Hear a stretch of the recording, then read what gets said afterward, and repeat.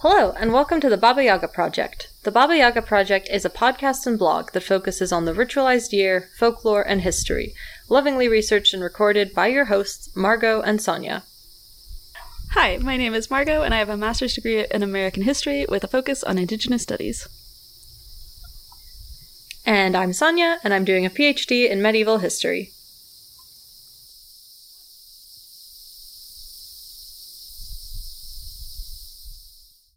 This week, we are talking about two very important spring holidays, being Passover and Easter.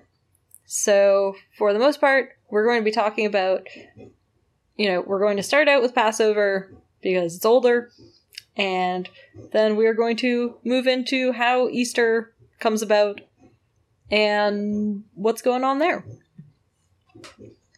Excellent.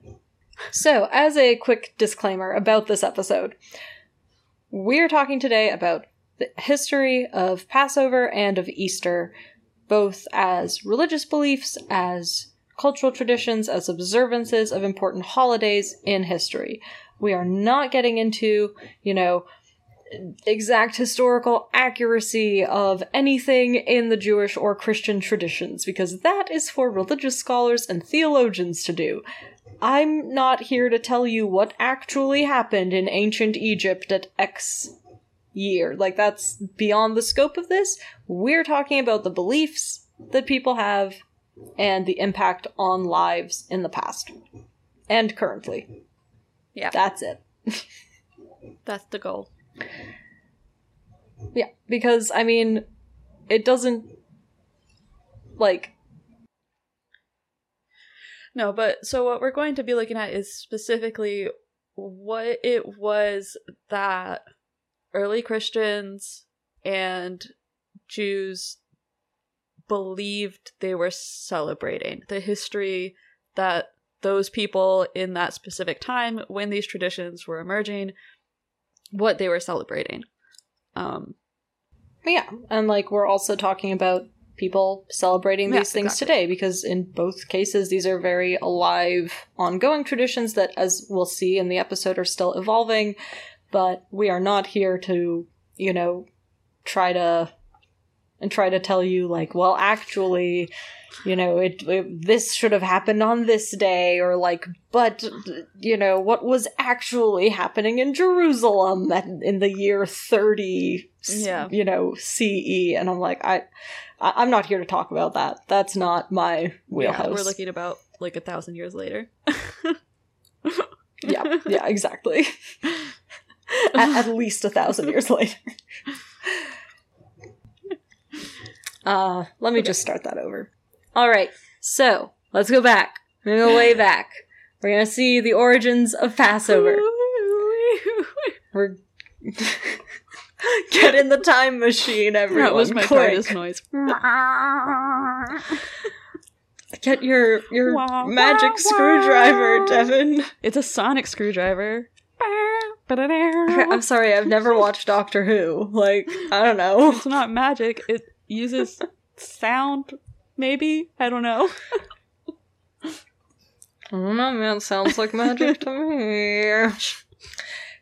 Anyway, so here we are. It is the 13th century BC in Egypt. Pharaoh is on his throne, ruling his kingdom. He has the Israelites enslaved and forces them to work for him. And basically they are made to build all kinds of buildings and do other, hard labor.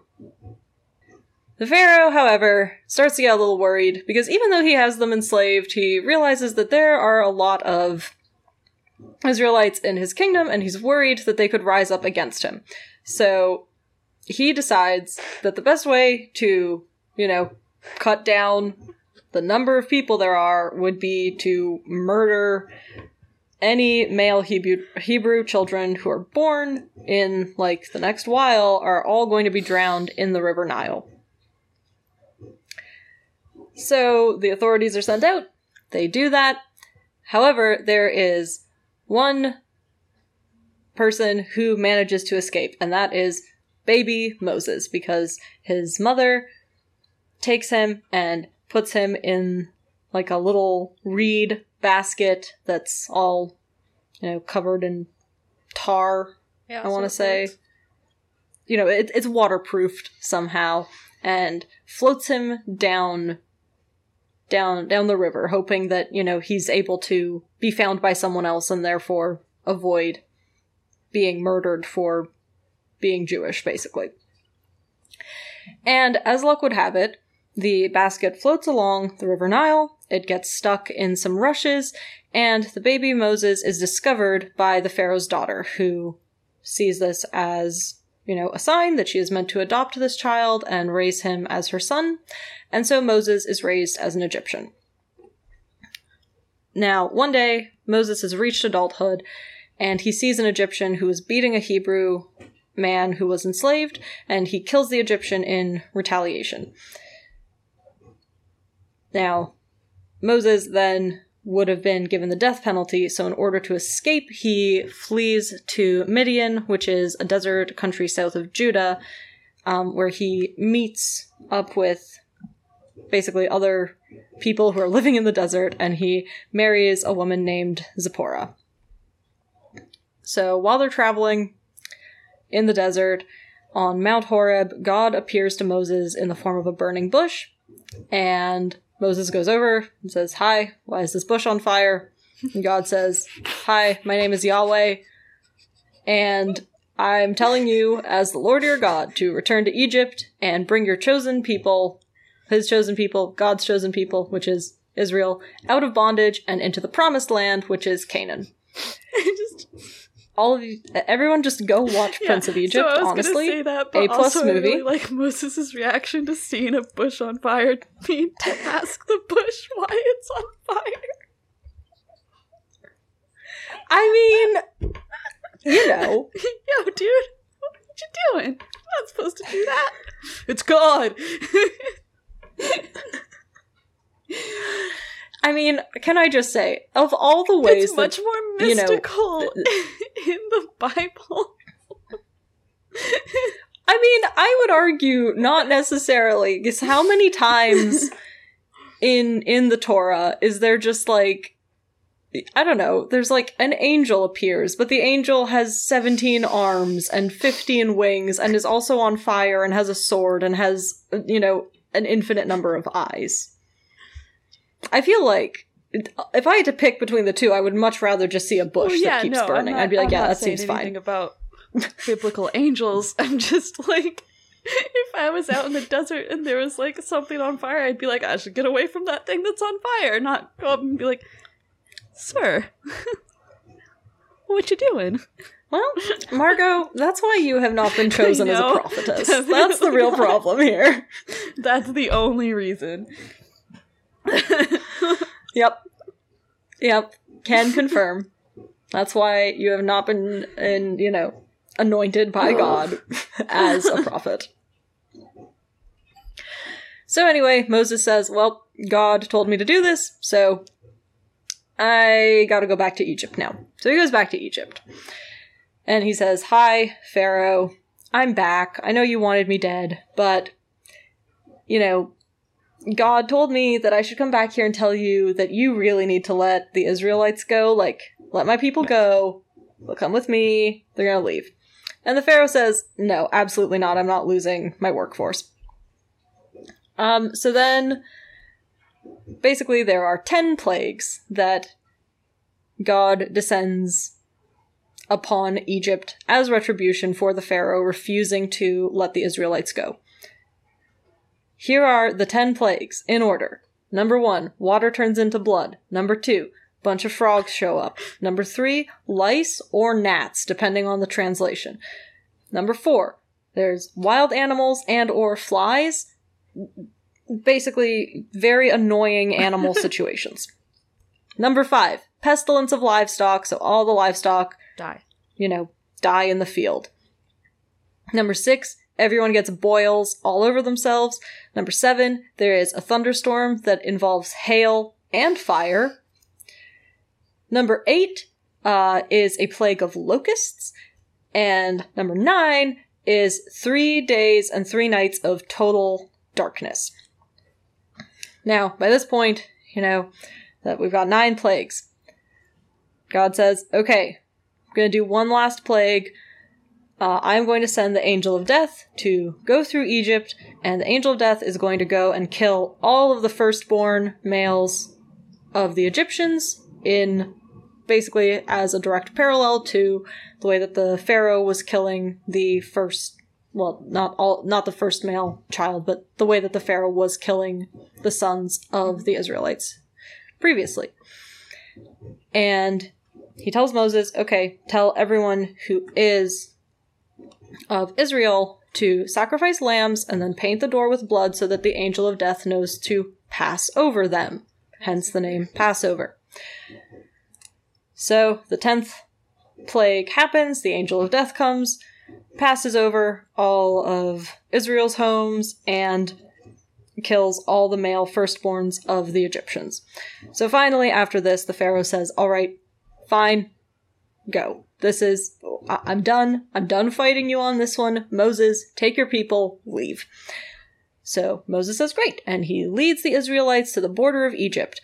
And he takes his staff, and through the power of God, the Red Sea is parted so that there's a path right through the middle, and they're able to pass through the sea.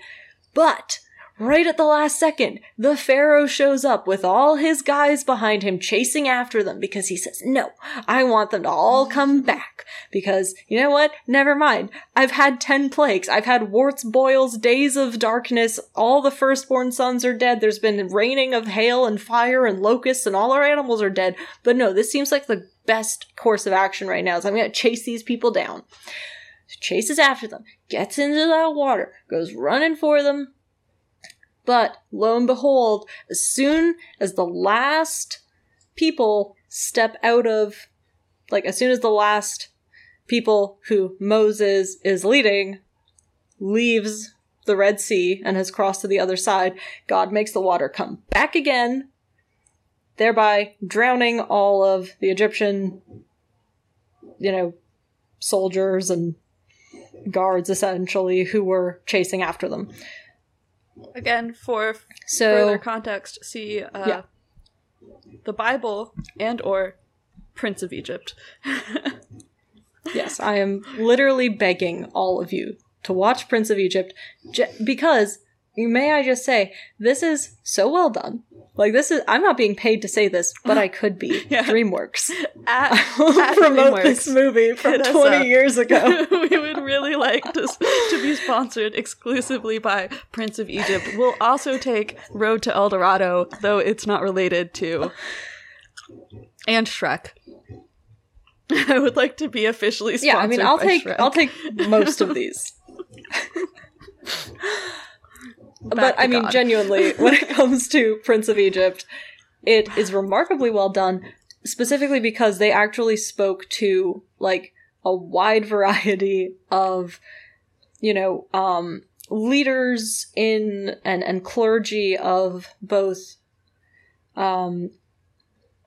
Jewish and Christian, and I think also, Muslim clergy, because they basically talk to people from all the Abrahamic religions in order to, be as respectful of a portrayal as was possible, and, as accurate, and, it's very, very well done, basically. Great music. Also, can I just say, nobody's whitewashed in this film. Is true.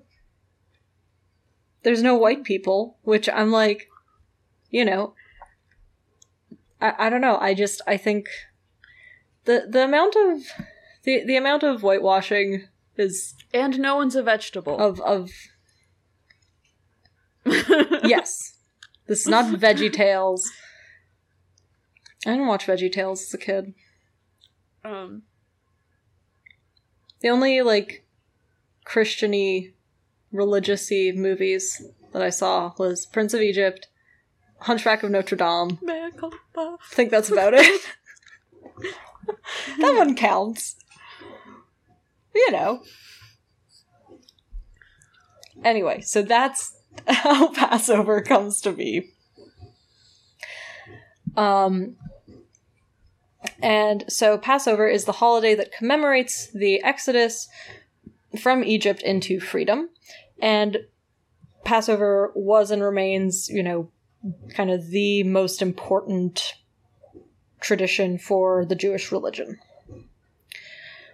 Or, one of, if not the. I cannot speak to that personally, obviously, but that is what I have been told. So, how is Passover celebrated? So, historically, when the temple in Jerusalem stood, a paschal lamb would be offered and eaten on Passover Eve, and there would be an offering of barley on the second day of the festival. Whereas nowadays, after, the destruction of the temple, in addition to the biblical prohibition of owning leavened foods for the holiday, there is also the Passover Seder meal. So a big part of this is, when we're talking about leavened foods, is basically any kind of, bread or grain product that has been risen, that, rises. Right? So, that can be yeast, but it can also be, I guess, baking powder and, baking soda, anything that isn't, a flat bread. Yeah, nothing fluffy, basically. And there are a few different, or it's fluffy, reasoning beings behind this. On one hand, the Torah says that it's because the Hebrews left Egypt on such short notice and so quickly that there was actually no time to allow baked bread to rise. So they just baked a bunch of flat bread and left, and it's called matzah. And this is... So the bread that's eaten nowadays, called matzah, is a reminder of this rapid departure. But other scholars teach that at the time when Exodus was being written, that matzah was commonly baked specifically for traveling. So it would be similar to, hardtack or, other baked goods that were made to last, because it's not going to go bad very easily, basically. And the third explanation is that there was also at least the kind of the third teaching around this is that unleavened bread has also been historically associated with poverty, because you didn't necessarily have the time or the money to be making leavened or more fluffy loaves, and that this is a symbol to, remember humility and appreciate, the simple things in life, and appreciate that this was what led to freedom, basically. So there is a whole order for the Seder dinner. Basically, the table is set with the best china and silverware that you have, because it's reflecting, how important this meal is. And during this meal, the story from Exodus is retold using a specific text called the Haggadah. And there are 4 cups of wine that are consumed at various stages. And there are 15 parts. So the first part is the recital of the Kaddish blessing and the drinking of the first cup of wine. Then there is washing of hands, and then there is a ordered, basically, and then the foods that are on the Seder plate are, consumed basically in a specific order throughout this meal, and the meal ends with a blessing, a drinking the 4th cup of wine, and kind of the conclusion of the ritual. So, when looking at what's actually on a Seder plate, the first one is bitter herbs, which are meant to symbolize how bitter and harsh slavery was in Egypt. And this can be anything from, the bottoms of romaine lettuce or horseradish. So it's basically just different, depending on specifically the tradition of that particular region, right? Like, because obviously regionally you're going to have access to different foods. And then there's keraset, which is a sweetened mixture that represents the mortar and bricks that the Hebrew slaves made to, build all these things for Egypt. And it's usually kind of a brown paste made with, chopped up nuts and fruits and spices. Then there's karpas, which is a vegetable that's other than the bitter herbs, which is representative of hope and renewal, and it's dipped into salt water at the beginning of the Seder. So it's often parsley or another green vegetable. There can also be green onion, potato. Again, to my understanding, it really varies regionally and, with what kind of tradition people are engaging in. And then there is the lamb bone that is on the plate, and this symbolizes the sacrificed lamb, which, the blood of which was painted on the doors so that the angel of death would pass over. There's also a roasted egg, which, again, symbolizes the festival sacrifice that would have been offered at the temple in Jerusalem. And it's also a symbol of mourning because traditionally eggs are the first thing served to the attendees of a funeral. So it reflects both mourning the loss of that temple and, the fact that the sacrifices in the ritual cannot be carried out at the temple because it was destroyed. There's also three matzah bread, which are stacked and separated from each other, and there is also a bowl of salt water, which is used for dipping food into at different times during the meal. There are also some variations that people have added in more modern times, like in the last few decades.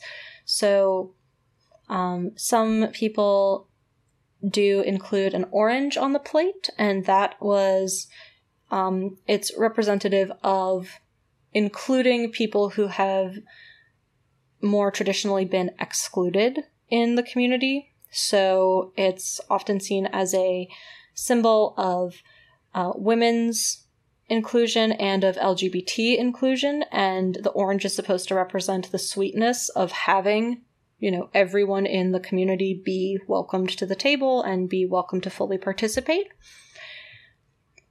And also, some people also include an olive, which is a symbol of a hope for peace between Israel and Palestine since with the ongoing conflict there. So that's basically the long and the short of it. And now we are about halfway through, so I think it's time to move on to Easter, which, again, one of, if not the most important holiday in the Christian calendar, which also happens around this time. And the reason we're talking about these two together and in order is because Christianity is basically derived from Judaism. The early Christians were... So early Christianity was essentially a splinter group off of Judaism, so there, it makes sense to talk about them in this sort of parallel way. So, again, we're going to have to do, religion speed run, but long story short,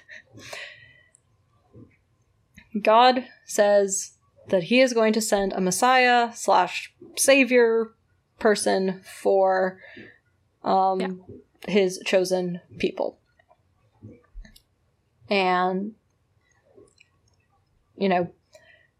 so one day you have Mary, who is a virgin and who is also free of sin. An angel shows up to her, says, "Hi, you're going to give birth to the Son of God." She says, "Okay, great, but I'm not married. Can you go explain that to my husband-to-be, Joseph?" And the angel says, "Cool, will do." So yeah, so we had the nativity. Anyway, and Epiphany that's the whole episodes, Christmas if you want story to go is in when- and have like a biblical scholar explain the nativity story. Yeah. That's back in January. Yes, so that's where you can get the real rundown. But then for our essentially, purposes, like, 30 I'm odd years playing later, again. Jesus is running around trying to stir He up grows stir up up. trouble. Yep, becomes He's an trying to itinerant get people to preacher, not, essentially. Be greedy Gets losers, 12 overturning tables, hitting moneylenders with whips.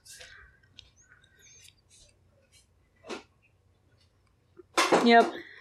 He gets 12 main apostles, and also just garners, like, a large following, just generally. See, you know, I have to feed 5,000 people with a handful of loaves and fishes level of celebrity, which was, like, a pretty big level of celebrity at the time. You get 5,000 people showing up to listen to what you have to say when you're, like, a homeless carpenter man wandering around with your 12 buds, like... He also performs a bunch of miracles, so he is able to give sight to the blind, he's able to heal the sick. At one point he brings a man back from the dead, he teaches about loving your neighbor, caring for and uplifting the poor and marginalized, and rails against, as Margot said, greed, hypocrisy, and He does injustice. a lot of fishing, takes some But naps. as this tends to do, this gains him some powerful enemies. Well, yeah, you know, I mean, there's only so much preaching you can do. There's only so many times you can yell at rich people to, like, stop it, you know? Before you're just like, all right, time for a nap. Time to roast my disciples. So Like, the Easter story. Anyway. But Jesus says, yes, now we're at the Easter I mean, I'm blowing through this real quick because I assume that if you're, you know, the listening basics of the to Easter this story. in English, you probably have a general idea of Christianity just from having lived in the Western world, most likely.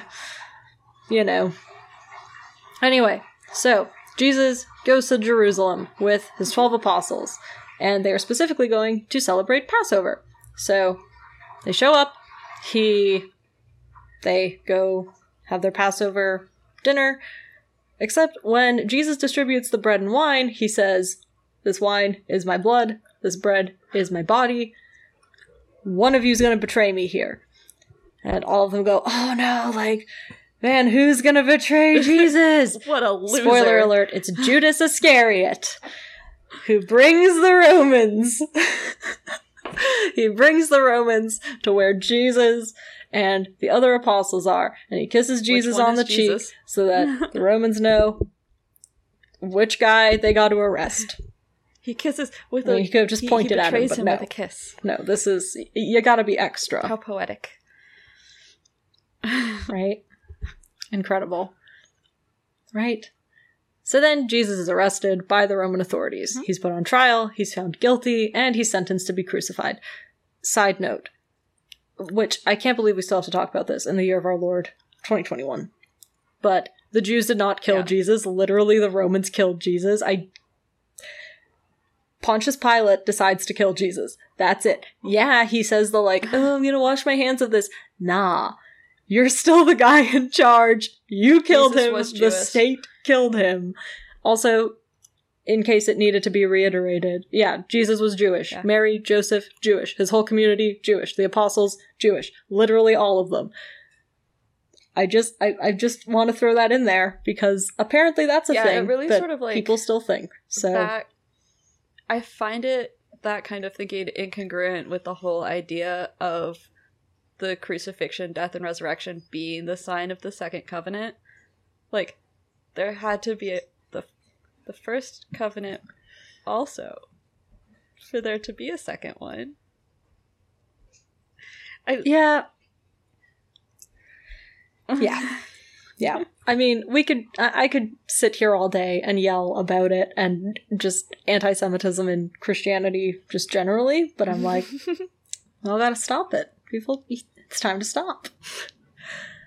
So anyway, Jesus, he's arrested. He is beaten, whipped, forced to carry his cross up to Golgotha, and then he is crucified and dies on Friday. This is important. It's Friday. It's day 1.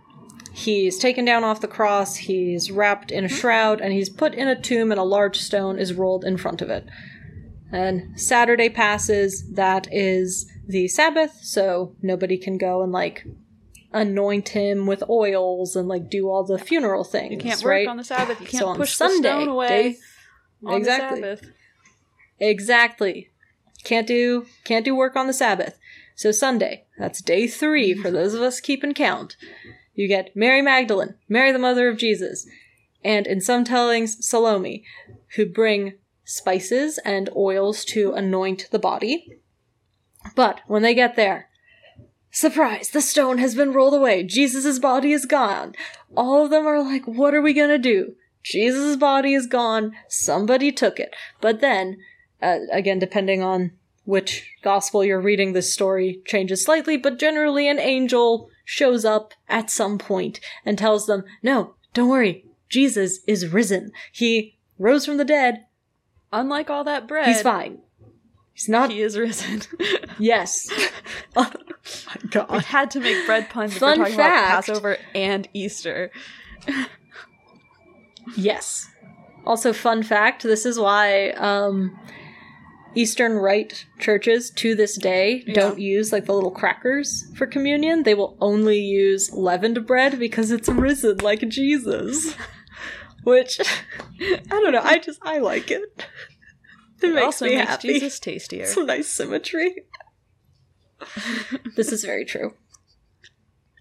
Going to hell. So, I mean, you know, then the whole point of this story is that Jesus is the Son of God. He dies as the perfect sacrifice, right? Like, he's called the Lamb of God because sin, he's and then he comes supposed down, to be. he suffers for everybody else's sin, he is, and he dies. And through this process of his blood being spilt, God creates a second covenant with all of the people on earth who believe that Jesus came and did this. And yeah, it's the second covenant. And then you can all go to heaven. Yeah. Yes, exactly. And I mean, the whole thing is basically, like, again, this is why we're talking about both Passover and Easter. Because Passover, you have sacrificing a lamb. Here you have sacrificing Son of God. Yep. A lot of sacrifice going on. Now, before we get into how people celebrated this in the past, I'm here to do some myth busting. Busting those myths. So, number 1. This one boils my blood every time. Easter is not named after Ishtar, the Assyrian and Babylonian goddess of fertility, who is a lovely goddess, but has nothing to do with Easter. How do we know this? Because etymologically, Easter is only used in English and Germanic-speaking areas. In most of Europe and the Near East, this holiday is called Pascha or Pasqua or Pasch or some other regional variant, which is words that are derived from the word Passover. Which is it in Hebrew. Yeah. Yes, thank you for... Yes, exactly. Because, again, as we're all going to remember, early Christians were all basically Jewish people who believed that Jesus was the Messiah. Right? So that's kind of the splinter group. For a long time, there was even debate about whether non-Jewish people could even convert to Christianity if they wanted to. Which, I mean, obviously, they ended up deciding, the rest of us are allowed in the club as well. But, you know, so it makes sense that basically these were words that were used, that they had already been using, and they were basically slight derivatives because these words come from the original people who were Jewish and basically founded Christianity. The other variant that we see commonly is in a lot of Eastern Europe, it is literally just called the Great Day. Or the Big Day. It's Veliki means big, Dane means day. Veliki Dane is Easter. That's, again, there is no connection whatsoever to the Assyrian goddess Ishtar. Maybe we'll talk about her another time, because she's real cool, but nothing to do with Easter. So where does the word Easter come from? Well, in the niche areas that actually like niche languages that actually use the word Easter, which is, remember, Germanic and like basically English speaking areas, it's up for debate. There was a month, like the month of April, I believe, in their calendar was called like Estra, Ostara, Estra. You all know I can't pronounce anything. And there is one attestation from the Venerable Bede, who's like a big-time, full-time writer in the Middle Ages, and he's writing in the 8th century and says that this was also the name of a Germanic goddess of spring. However, again, by the time he's writing this, it's the 8th century. This is no longer being practiced, so we actually don't know how this was celebrated historically. Like, we can maybe get some clues, but, you know, the link seems to be, we call it Easter because that's the month that it's mostly celebrated in. And there was maybe a goddess named that same thing at some point. Other things. This idea that bunnies and the Easter bunny is some, like, ancient fertility symbol or ancient celebration, and the Easter bunny is, like, no. Again, the earliest evidence we have for anything resembling the Easter bunny is southwest Germany in 1678, which was recorded by a professor of medicine called George Frank von Frankenau. And it did not even become popular in other parts of Germany until the 18th century. So, again, I mean...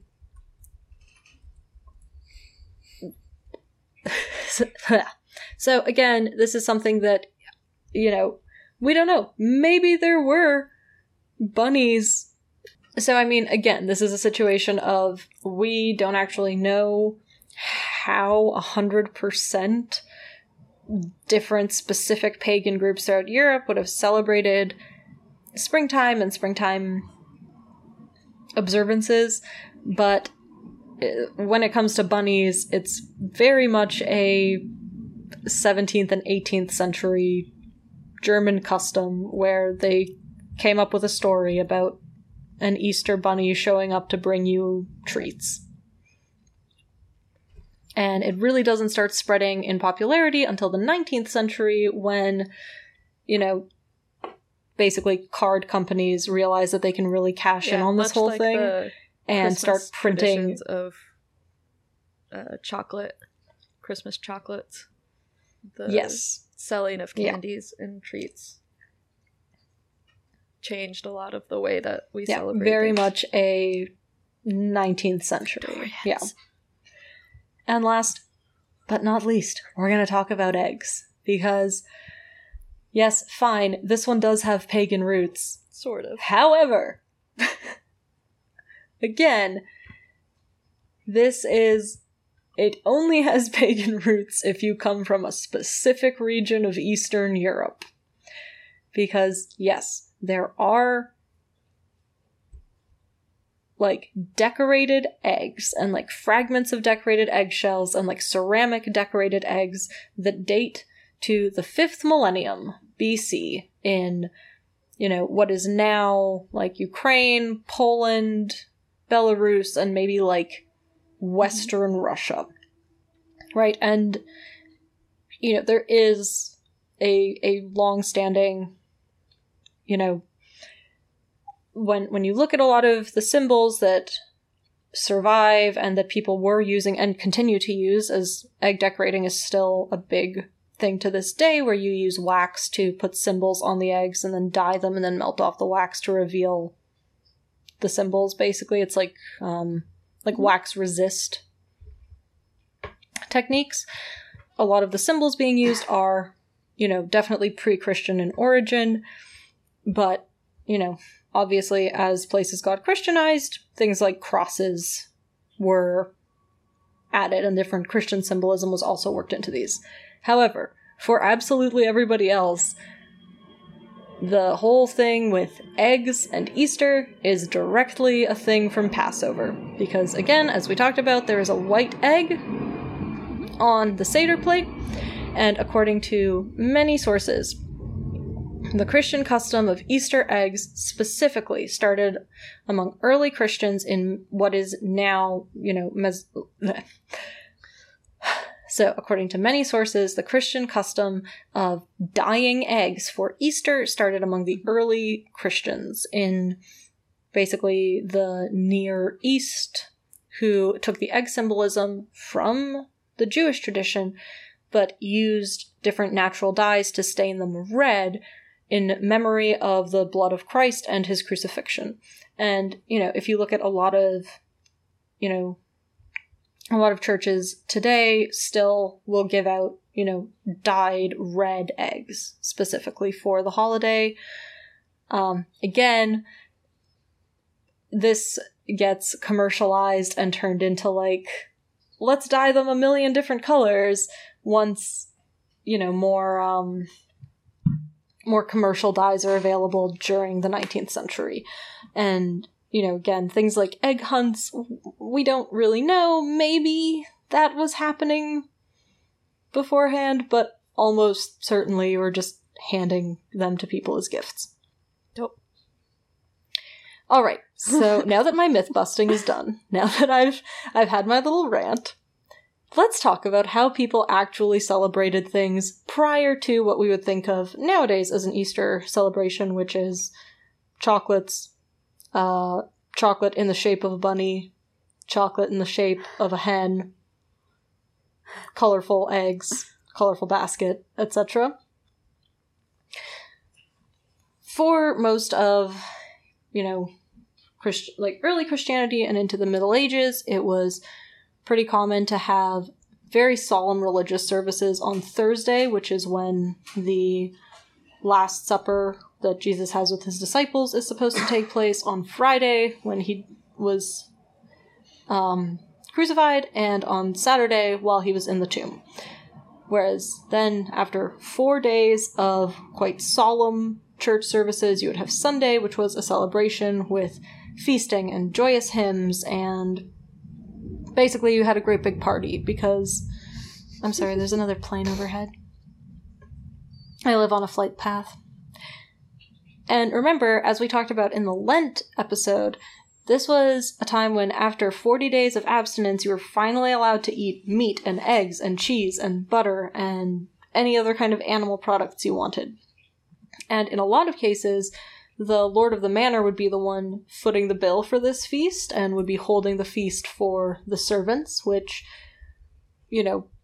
partly was this idea of noblesse oblige, and partly this idea of hearkening back to Jesus, washing his disciples' feet and serving food to them to show, yes, I am the Lord of the Manor, but, I will, humble myself to care for others.